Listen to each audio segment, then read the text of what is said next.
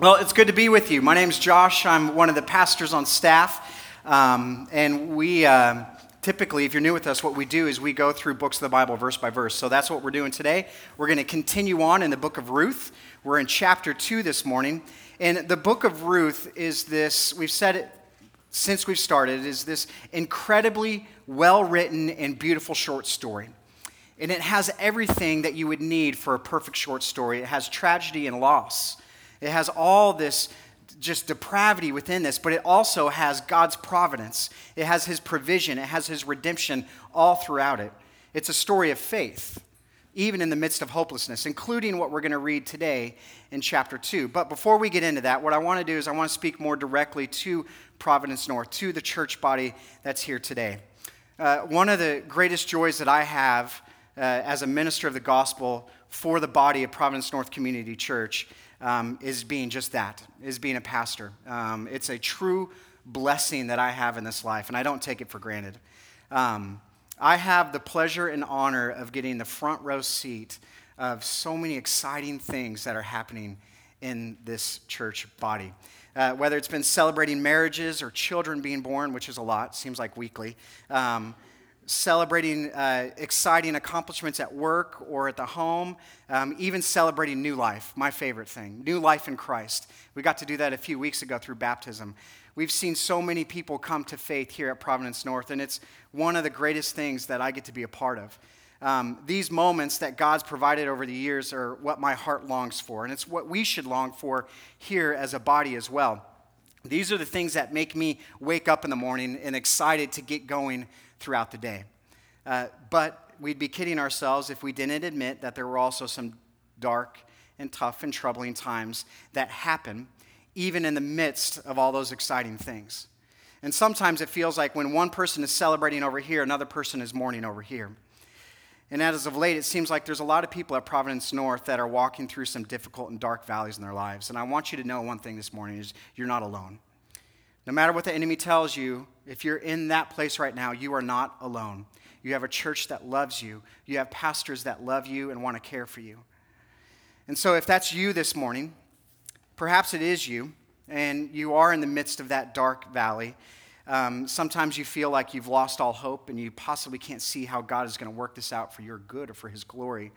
I need you to realize that, again, you're not alone. We're here for you. I want you to know that you haven't lost, that there is still hope for you. And that's why we read that statement this morning. My prayer is that for all of us this morning, I want us to walk away understanding a few things in the midst of this. First, for those of you who are not, if you are not in the midst of a trial this morning, I want you to look to the right or the left of you. Because more than likely, someone on either side of you is struggling this morning. Someone is lonely, and someone is wondering if God actually cares. And here's what I want you to remember. That you didn't come here this morning for the superb coffee or a donut wall, all right? We just don't do that here. We got good coffee. It's Dunkin' Donuts, but you didn't come here for the great coffee. You came here to lift one another up. You came here to lift one another up with song and praise and worship so that you could remind those that who are in trials how good and gracious our God is. You came here this morning to wrap your arms around someone and assure them that God has them. You came here this morning to love those who are in need of love. You see, church, we need to be aware of those that are around us. So please don't be the person that just walks in and walks out neglecting to get to know others on a deeper level other than just the hellos and the goodbyes. Don't be the person who just wants to come in on a Sunday morning for that little nugget of information about God and do nothing with it. We were meant for so much more than that. And so whether you've been here since the living room or just for the last couple of weeks, my prayer is that you see God's providence in your life and his purpose for bringing you here, why you are here today. You're not here by accident. It's not just sheer luck that brought you here. No, God guided you here. He brought you here for a reason. Now it's time to do something about it. So get to know others, all right? Take someone out to lunch, take them to coffee, invite them into your home, but just do something. You see, God's provided so much grace and love for you in this life. He's given you more than you could ever think or imagine, and he does this for a reason, so that you can share that same grace with others. So we just have to get outside of our comfort zones a little bit. We have to get outside of our little boxes in order to do so. So that's for those that aren't in the midst of a trial. God's brought you here for a reason, and that's to love others. Those of you that are in a trial this morning, maybe you're experiencing that dark valley, then here's what I hope you walk out of the doors understanding today. One, again, you're not alone. No matter what the enemy tells you, there are people that love you and care for you, and they want to walk through whatever it is that you have going on in this life. And finally, I want you to know that your relationship and your standing with God has nothing to do with what you bring to the table this morning. It's not about where you come from or what you have or haven't done for him. It's not about your ability to pull yourself up by the bootstraps and just keep on going during this season of life. It's not about your brilliance or your capacity to love others. No, God desires one thing from us, from all of us, and that's faith. He desires for us to run to the throne of grace and take refuge in him and in him alone. And so whether you're celebrating this morning or grieving, whether you're excited or sad, God desires for you to take refuge under his wings and have faith that he will provide. He wants you to take refuge in him. And that's what we're going to see in the book of Ruth today. We're going to see what used to be this lost and hopeless pagan worshiper, widowed and in a foreign land, who's at the bottom of the barrel in life. But we're going to see her place her faith and take refuge in God. And then we're going to see how God responds in the midst of that. But before we do that, I would just want to pray for us for a few minutes, just for a couple seconds. Let's do that. Let's bow our heads and pray. Father God, again, I thank you for this church. I thank you for this group of people that you've brought here, Father. Out of your sovereignty and out of your grace, you've gathered us as the body of Providence North Community Church. And I thank you for all that are in this room today. So God, I just ask that we would have hearts that would desire to listen to you, that would be guided by you, that would be open to you. I pray that we would be a group of people that would go outside of our comfort zone to love and care for others. And God, for those of us that are struggling this morning, I pray that we would be humble enough to submit ourselves to you and to allow others to help us. That we would allow to be vulnerable and open with one another so that others can step into our lives and help us where you've gifted them to do so. And so, God, would you be with us this morning? We love you. It's your son's name we pray. Amen.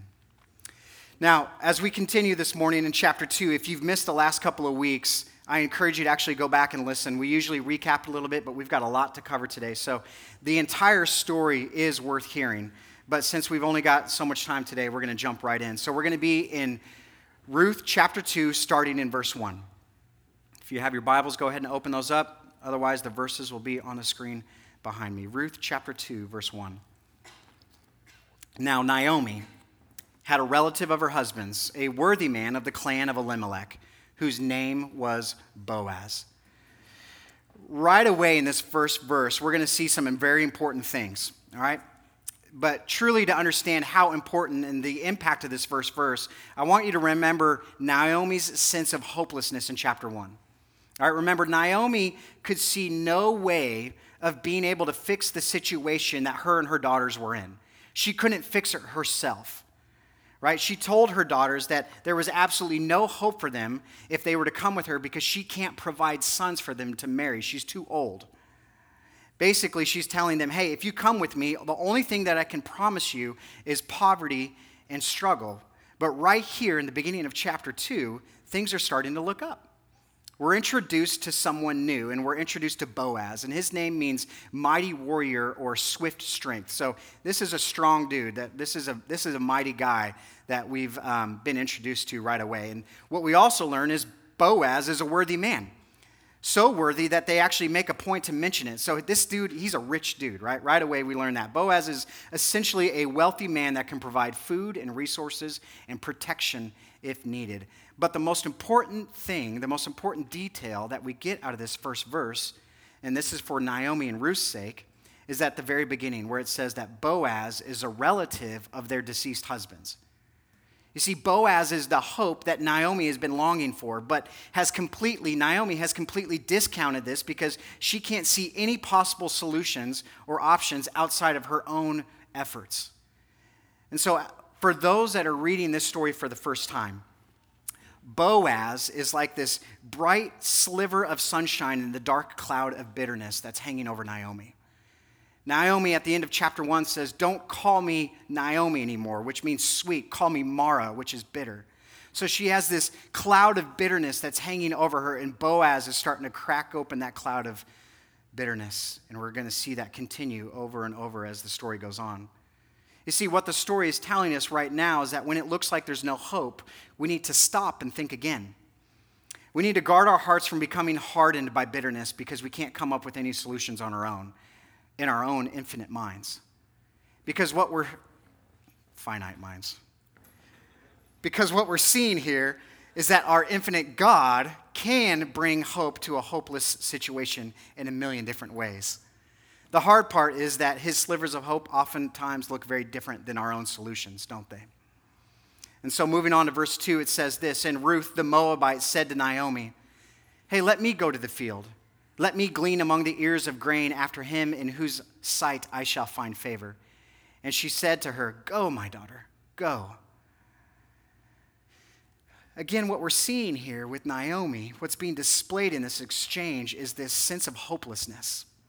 She's so stricken and overwhelmed with fear and anxiety that she can't even care for herself by going and getting grain or food. So she responds to Ruth, who, keep in mind, Ruth is a foreign widowed woman in the land of Israel. Naomi tells her daughter Ruth to go. "Look, I can't do it anymore. Just go, so you go."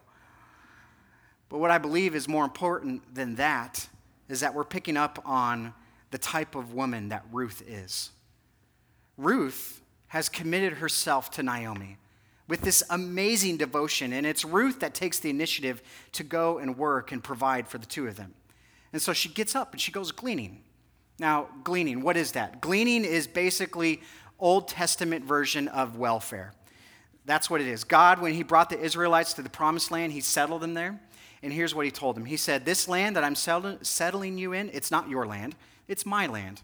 All right? I'm just letting you live on it for a while. I'm going to let you use the land. I'm going to let you steward this land. And I want you to do this, and I want you to use this land to take care of those that are in need. The poor, the widows, the orphans, the immigrants. You're going to use this land to take care of them. And here's how. When you plant some crops in your land, and when it comes time to harvest, I want you to leave the edges and the corners for those that can come along and harvest after you." All right? So that's what gleaning is.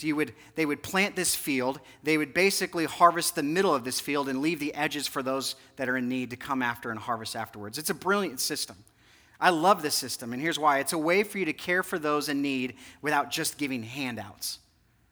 You're not harvesting the wheat yourself and just giving it away, but rather you're leaving some behind so that they can harvest it themselves. You're allowing them to be productive. You're giving them a hand up rather than a handout. And it's a pretty cool system. Now, as cool as this system is, we can't forget the fact that there are those who need this.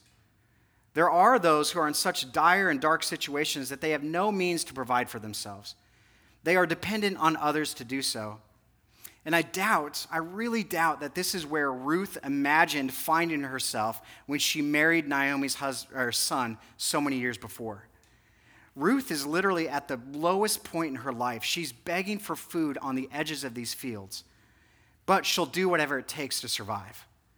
And so in verse 3, it says this, "So she, Ruth, set out and went and gleaned in the field after the reapers, and she happened to come to the part of the field belonging to Boaz, who was the clan of Elimelech." Now, I want you to notice something in that third verse there. I find it interesting. First, underline "she happened." If you have your journals, I want you to underline that portion right there. She happened to come to the part of the field. I find it interesting here because I think what the author is trying to tell us is something much greater than what we would naturally think when we read this text. You see, the text says that she just happened to come to the part of the field belonging to Boaz. Right? Some might interpret this that out of sheer luck, she stumbled onto this field and found her way to Boaz. Out of luck. Now, what's interesting about this is that nowhere else in the Bible does it say anything such as luck. Nowhere. Proverbs 16:9 says this, "The heart of a man plans his way." Ruth planned her way. She knew where she was going, but the Lord establishes his steps. It was God's providence that brought her to this field. I believe the author's true intent, again, is actually the opposite of what we might naturally think. Where one might say it's chance or luck, the author is saying, no, it's God's providence. God ordained this. It's the merciful providence of God guiding Ruth as she gleans. Ruth happened to come to Boaz's field because God is gracious and sovereign even when he is silent. God is gracious in your life. He's sovereign in your life, even when he's silent. So even when it feels like life has you up against the ropes, you're beat up and for some reason you feel like you can't catch your breath to get back in the ring. Even when the waves of the storm rise higher and higher and you feel helpless as the tide moves and it's coming in from every different direction. Even when your cries for strength and endurance and help and rescue seem to go unheard. When God seems far off and your prayers appear to go unanswered, this text is showing us that God is still there. God is still gracious. God is still merciful. God is still sovereign in every moment of your life, even when he's silent. See, the author wants us to understand that it was the providence of God that led Ruth to the field and to Boaz. And as I mentioned, this text is a reminder for us that God's providence is why you are here today. It's why you're in this room today. He has you here for a reason. So whether you're in a time of need or you're in a season to be able to help others, God's providence is what led you to this church this morning. Verse 4 says this, "And behold, Boaz came from Bethlehem, the same city that Naomi came from. And he said to the reapers, 'The Lord be with you.' And they answered, 'The Lord bless you.'" We already have a pretty good understanding of who Boaz is, right? And from that first verse, we learned some pretty cool things. We learned that he's a relative of Elimelech, Naomi's deceased husband. We know that he's wealthy. We know that his name means mighty warrior or swift strength. And now we learn something extremely important in this verse. It says, we learn that Boaz really, really, really loves the Lord. And he loves other people. Boaz loves the Lord and he loves others. And he demonstrates this by how he greets his staff. He walks into the field and he says this, "The Lord be with you. Yahweh be with you." Now, this might not seem like a big deal. You might think, well, this is just how they greet one another. But this is a big deal. You wouldn't even see this in today's world. I can't imagine walking into a boardroom and the CEO walks in and says, "The Lord be with you." It just wouldn't happen. But this is an even bigger deal in this time during which this story is taking place. Remember, this is during the time of Judges, where in the last verse of the book of Judges, it says, they were living in the kingdom with no king. Everyone was doing what was right in their own eyes. There was no faith in the Lord. Many men were not practicing or making decisions based on what the Lord was leading them to do. They were making decisions in their own eyes. But here we have a wealthy man who owns land, who has servants, who has maids, who has workers in his fields, and he walks up to them and he greets them like this, "The Lord be with you. Yahweh be with you." And again, this is a big deal because this isn't common practice during those times. It's not a common greeting that you just throw around. Boaz, when he says Yahweh, is using the most sacred covenant of names when it comes to God. Quite frankly, he could be arrested for using the Lord's name in vain if he was just throwing it around. So this is meant to be a serious blessing. And it's also showing us that Boaz has two of the most important qualities that a human can have in the eyes of God. He loves the Lord and he loves others. And his employees' response shows that they love Boaz as well. They respond with, "The Lord bless you." This is showing us that there's no labor management issues here, right? There's no labor tension. Boaz has treated his workers with kindness and consideration and generosity, and they love him. There's not a lot of bosses in this world like Boaz. And what we see is that this guy's faith, Boaz's faith, affects everything in his life. Everything, including how he treats others around him, and Ruth. And we see that here in verse 5. It says, "Then Boaz said to the young man who was in charge of the reapers, 'Whose young woman is this?'" So just as Boaz is finished greeting his people, out of the corner of his eye, Boaz is caught off guard by someone. He sees this woman working in the field.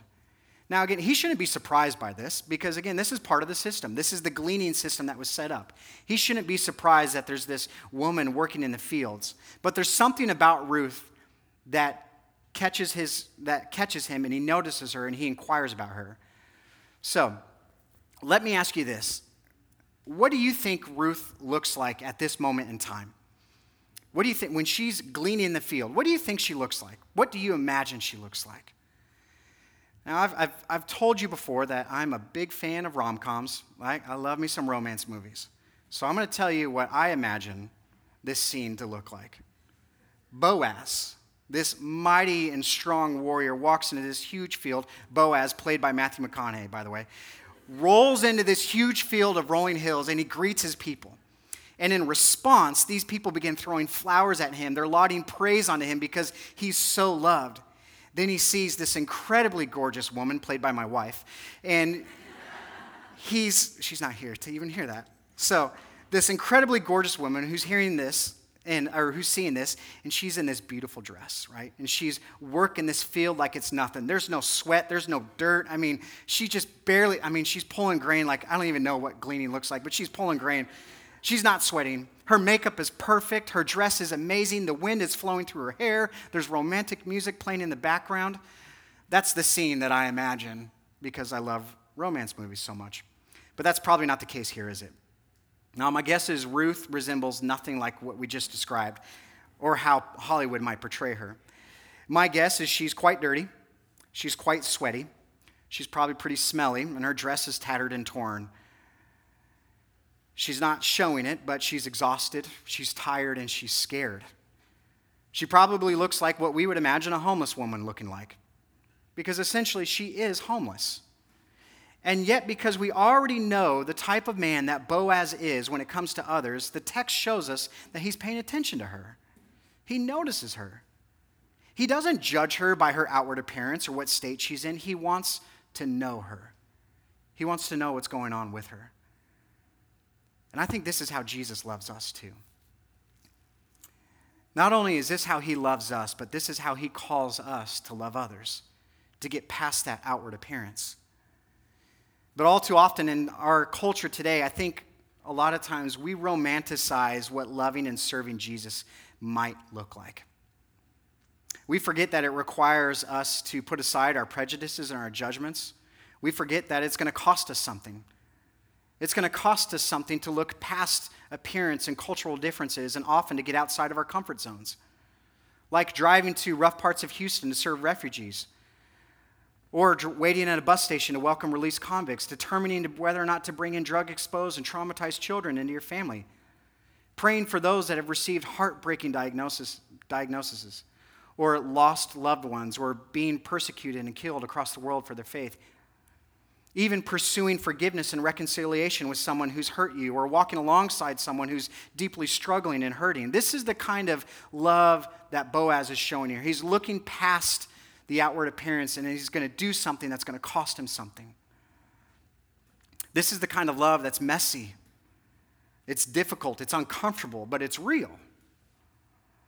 And what we see is Boaz demonstrating it here, and he goes even further to provide for Ruth. So again, Boaz doesn't judge Ruth by her outward appearance or her social standing. He wants to know her. And so he asks about her, and he quickly learns who Ruth is. Verse 6 and 7 says this, "And the servant who was in charge of the reapers answered, 'She's the young Moabite woman who came back with Naomi from the country of Moab. She said, please let me glean and gather among the sheaves after the reapers.' So she came, and she continued from early morning until now, except for a short rest." Now, we've learned a lot about Boaz and some really cool things about him, but now Boaz is going to learn a lot about Naomi real fast. First thing, we've already discussed this. Ruth is caring and supportive of those that God has placed in her life. She loves others, including her mother-in-law, Naomi. Boaz also learns that she's polite and respectful.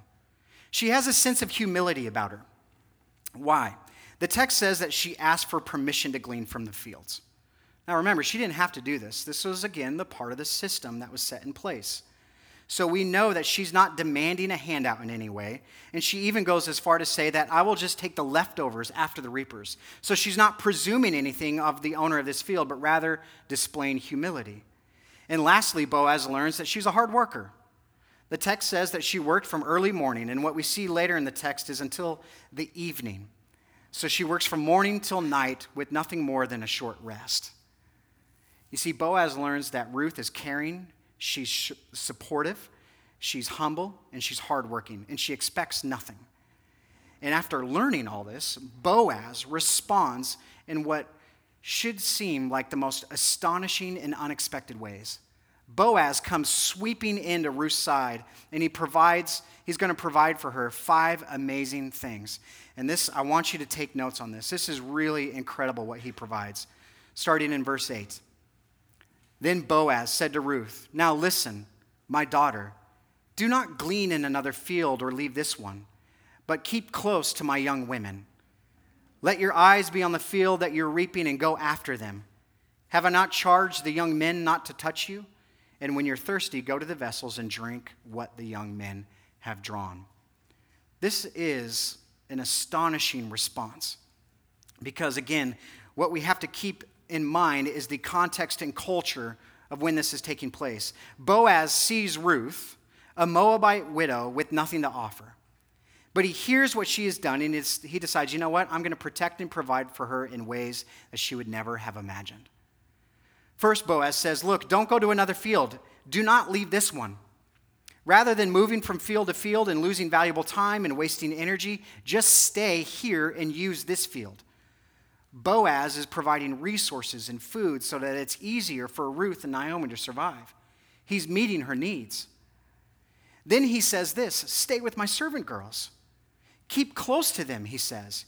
He's providing friends and community. Next, he tells Ruth also, these women who I want you to follow along with, I want you to watch the field. I want you to watch how they glean. Learn from them. Be trained by them. He's providing instruction and training and discipleship. But then he tells Ruth something interesting. He says, be assured, none of my men will touch you.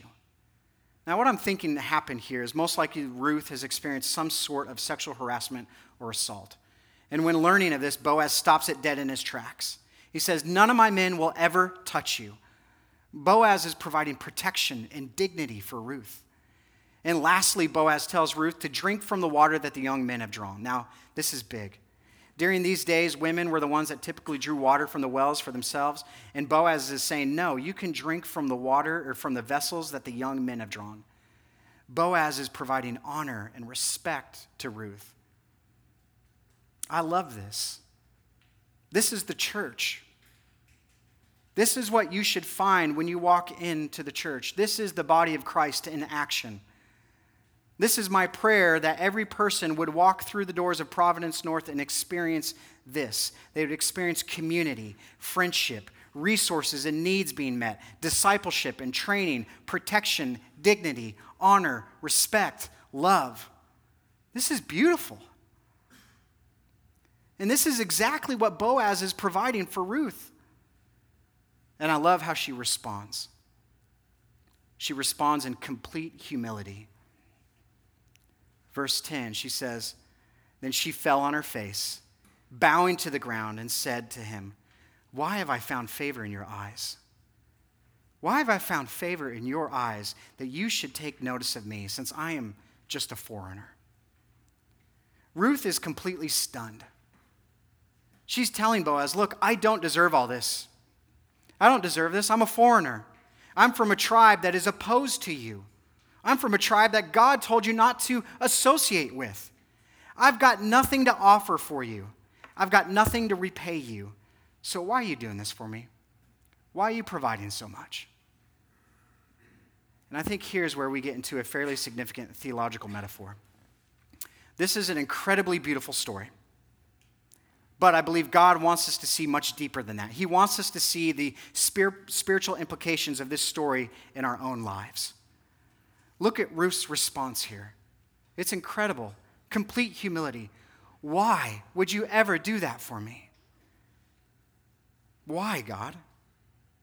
You see, typically for us, I believe that oftentimes we think that we deserve respect and kindness at all times with all people, including God. Don't we? We think that God owes us.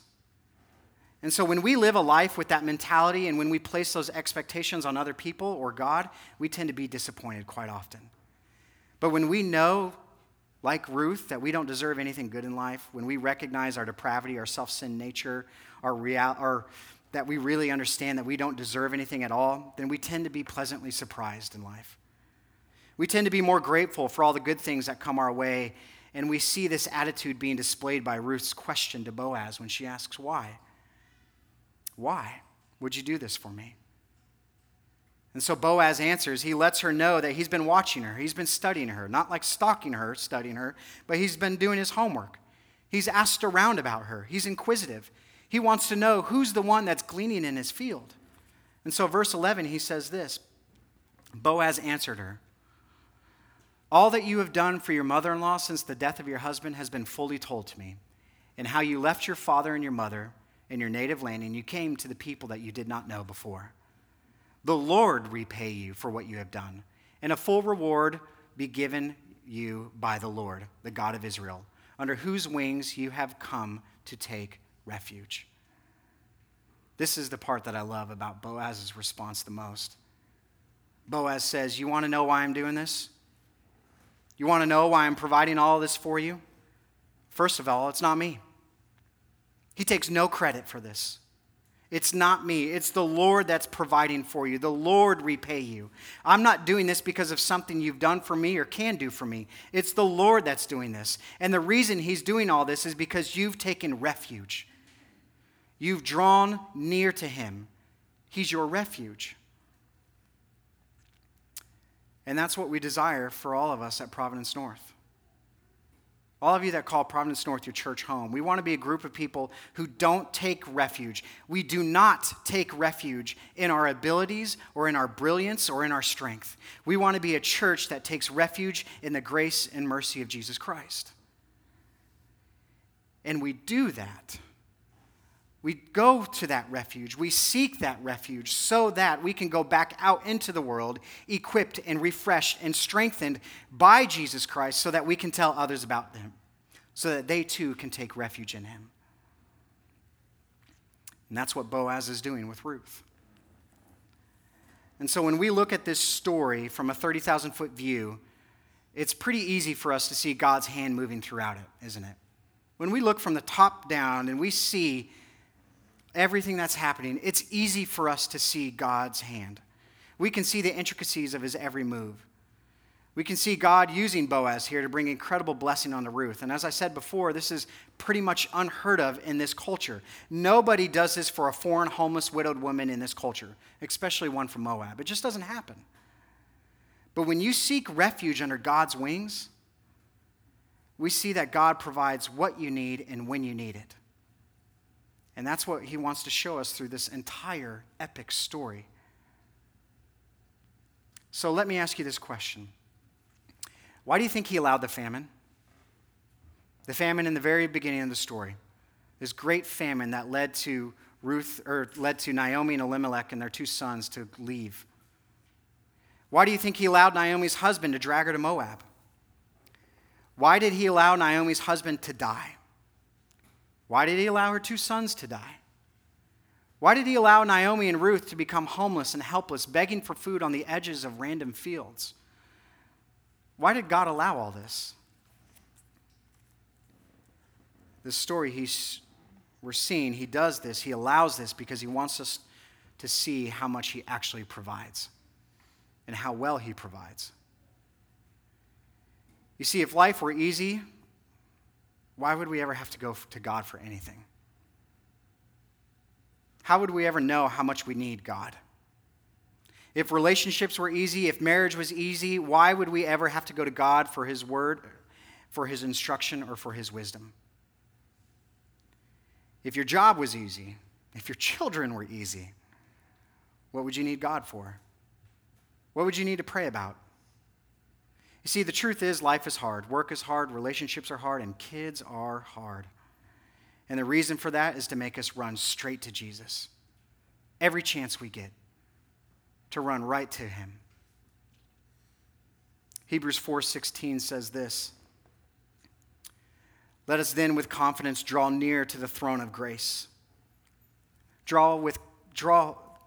Let us then with confidence draw near to the throne of grace, that we may receive mercy and find grace to help in time of need. This text is telling us that we don't hesitate, we don't walk, we run. We run straight to Jesus for his grace. And remember, grace is something that you cannot do anything to earn, and we don't deserve it either. Grace is something that is given to us. And so the only thing we can do when in need of God's help is to take refuge. We take refuge under his wings rather than trying to fly on our own. That's all we can do, and that's all that God wants. You see, when Ruth came to Boaz, she had nothing in her hands. She had nothing to provide, to use, or to repay him. And so for us, we need to be reminded that when we come to God and you take refuge, that you come to him with the understanding that you have empty hands. There's nothing that you can do to repay him or earn that grace. And you also come to him ready to receive. We have to be ready to receive from him. We have to humbly submit ourselves to the fact that God will provide, and he provides everything that we need in his time, all because of one reason, and that's Jesus. He does that because of Jesus. And so when we look at Boaz, we actually see a picture of Jesus. Just a picture, just a glimpse. He was rich, and he sacrificed some of his wealth to provide for a poor person like Ruth. Jesus was rich, and he gave up his glory and his honor and his position in order to come and grow up in a poor family and later die on a cross for you. Jesus gave up his riches to provide for poor people like us. And if that doesn't amaze you, then it should. That should amaze you. It should make you fall on your face and ask, why? Why? We should be asking the same question every day that Ruth asks. How is it, Lord, that I have found favor in your eyes? How is that even possible? I don't deserve this. I'm a foreigner. I come from a tribe that was opposed to you, Jesus. How is it that you have shown me this incredible kindness? And Jesus responds, because you've taken refuge in me. Boaz is a picture of Jesus. There's no doubt about that. But Boaz is also the picture of the kind of man and human that we should want to be because of Jesus. Let's pray.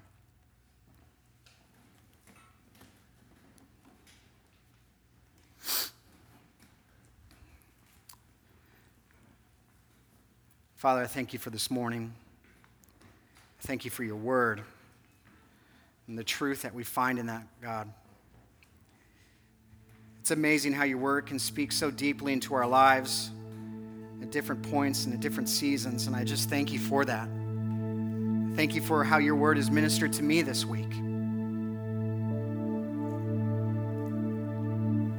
I'm grateful for this church, Father. Father, I pray that your spirit would be among those in this church, that they would seek you, that they would seek to take refuge in you, that they would feel your love, that your arms would wrap around them, that they would feel your presence, that they would understand that even when you are silent, God, you're still there, you're still providing, you're still guiding, you're still sovereign.